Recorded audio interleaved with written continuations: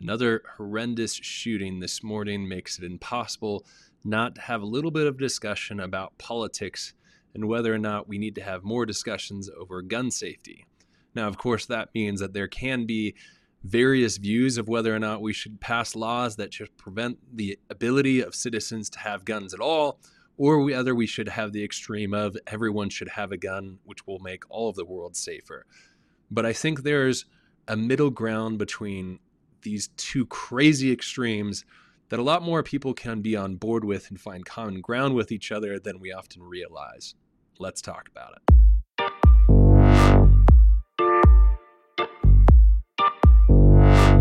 Every time one of these horrendous things happen in our country once again, I find it's almost impossible to avoid having conversations about gun safety or gun laws, gun prevention, all of those different things. And as much as I sometimes get frustrated with how quickly it seems to become politicized around these sort of events, rather than figuring out what we can do to practically help the people in these situations, where I would look at it as if you're someone that's anywhere near where these people are that have been affected by these shootings, and there's any way that you can help provide a meal or some other very practical help towards them, I would say that that's first and most importance what you need to be doing for people. But I think we also are right to, in some sense, look at what can we do on a much more practical and larger scale to help these things from happening again in the future. That being said, this is definitely one of those conversations that oftentimes becomes a dividing issue between Republicans and Democrats, liberals and conservatives. And although I understand that to some extent, I think there's more that we can agree on than disagree on if we actually get down to the brass tacks of some of these things and the proposals. So with that in mind, as my hot take today, what I'm hoping to throw out is a few things that I think most of us would get on board with. Whether we find ourselves more onto the liberal camp or more onto the conservative camp, there's a few laws that I think generally people would agree on that we would be okay with having passed that would prevent some of these things from happening. Now, let me pause here because some conservatives will look at this and say, well, it's not going to stop all of them. And I agree, it won't stop all of them, but that doesn't mean we don't do some extent because it can stop some of them. And that makes it willingly, or it should be something that we're willing to do. And I say this as a gun owner, that I don't have any problems with doing these sort of things, even as someone who likes to have a gun. Would probably like to, in some ways, have more guns. I enjoy going shooting when I can. I don't do it very often, but it is something that I enjoy, and I see no reason why I shouldn't be able to enjoy that sort of thing. That being said, these sort of restrictions are things that I think the liberal camp wants to throw out there that I don't think any conservative gun owner should honestly have a problem with. So here's a few of the things. First off, I would say required in-depth background checks. If you are a gun owner, and you want to have a gun, or you don't own a gun and you want to have more guns, whatever part of camp you are in, I don't see any reason why you would have a problem with having to be required to get a background check in order to get a gun. So long as you don't have anything crazy in your background, it's really not going to prevent anything from you possessing a gun. And so this will prevent somebody who may actually have a problem, may actually do something bad if they were to get a gun. And that seems worth it to me. Another thing is mental health checks. I think at the very least, a mental health check when the person buys a gun, if not regular mental health checks for someone after they buy a gun. I know I've experienced suicide in my life from guns. And so that being said, I think a mental health check in this case, it was my cousin, may have actually prevented him from being able to commit suicide, at least in that way. And that would have been worth it to me. I would have had to go through a mental health check in order to get the gun that I now own. But that wouldn't have been a problem for me. That being said, these sort of things are things that I think still can happen even when somebody's not buying a gun from a gun shop. We could still have a law out there that says even if you are going to sell a gun privately, you might be required to go to a gun shop that has access to background checks, or go to some place that would do the mental health check in order to sell a gun even privately to someone else. Does that mean everyone's going to do it? No, it doesn't, but it still might prevent me as a gun owner selling my gun to my neighbor who I think checks out from what I do know, and then I find through a background check they're not a safe person to sell a gun to, I might not sell that gun to that person.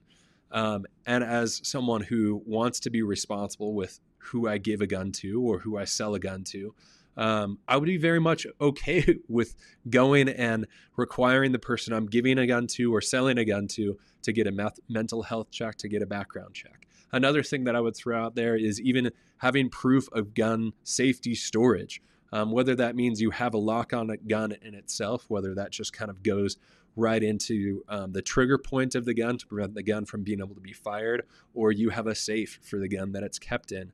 Now, of course, I'm not necessarily saying that the police are going to come in and check your house to make sure you're using those things all the time. But at the very least, requiring someone has that sort of equipment by showing a receipt in order to safely store the gun.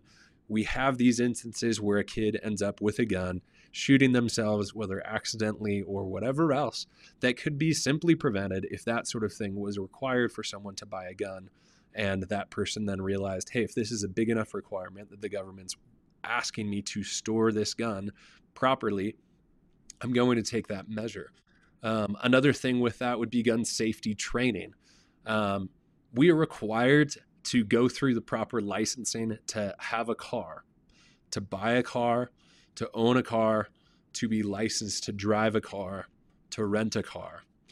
None of that is preventing anyone from ever owning a car, but it is a requirement in order to make sure you are safely going to use said car and not put other people at risk. That sort of licensing, that sort of training, I don't see why anyone, even as gun owners, would have a problem with. I think even putting the responsibility on gun owners for the people that use their guns. So in this case, an interesting thing to the shooting that happened down in Texas is it's an 18-year-old who went and he bought a gun on his 18th birthday, bought 2 assault rifles. The current governor of the state actually wanted to raise the amount that a parent would be responsible for the gun use of their guns to 18. Now, he went off and bought this gun himself. I'm not sure if that would have applied in this situation since he bought the guns himself. But if he had gotten those guns through his parents, even at 18, had that law been different, his parents would be held responsible, which of course then they're going to do a lot more to make sure that this kid is not going to use those guns irresponsibly. In the same sort of way as a gun owner, if I have a friend that I lend my gun to, I could be held responsible, and I think it would be fair to say that I should be held responsible for even what my friend might do with said gun, which is I think, again, totally fair. I would have no problem with that. Then lastly, I think just a 2-week waiting period, once you've even passed all of those things, to even get the gun that you've legally purchased and paid for. A lot of mass shootings, a lot of domestic violence and other things sometimes are the result of someone being really angry, going to a pawn shop, buying a gun, committing the crime, where we have seen even some examples of people that have been asked, or other ways in which we know if the person had just had 2 weeks to kind of to let off that steam, to think through what they're about to do, even after purchasing the gun, they don't actually commit that crime. Now, I do see a practical problem that could happen with this, where sometimes people are buying guns for their own safety, whether they feel threatened by some domestic situation or whatever else. I think in those situations, you could still, within a law like that, put out something that would be an exemption to that. If the police are aware that you are in a domestic relationship that is abusive, I think the police could then very well go with you to a gun shop and say, hey, this lady or whoever is getting an exemption to the 2-week waiting period so that she can have this to protect herself from an abusive husband or something like that. So all of this to say, this I know isn't normal content that I cover on my podcast. But I think I realize if we as Christians aren't willing to dive into relevant issues, then we become irrelevant. Jesus, I don't think, stayed away from talking into the issues of the time. the Pharisees asking him about whether or not they should pay taxes was literally them asking him to speak into a current event issue. And as Christians, I think we're called to do that. This idea that Christians shouldn't legislate morality would actually have resulted in slavery being elongated.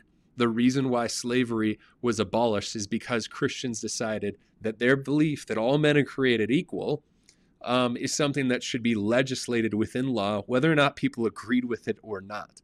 And in that same sort of way, I think as Christians, we should be the people that are looking out and saying, hey, we should go and protect the world around us as much as possible. And if there's laws that we can do to protect our neighborhoods, to protect our people, protect schools, protect grocery stores, and there's laws that we can do to protect those things, we should pass those. And so that's why as Christians, we should still be talking into these issues, even if it seems purely political. That's not meaning it's a central issue. This is not a central issue. It shouldn't be focused on more than the gospel, but it's still an issue that should be talked about as Christians.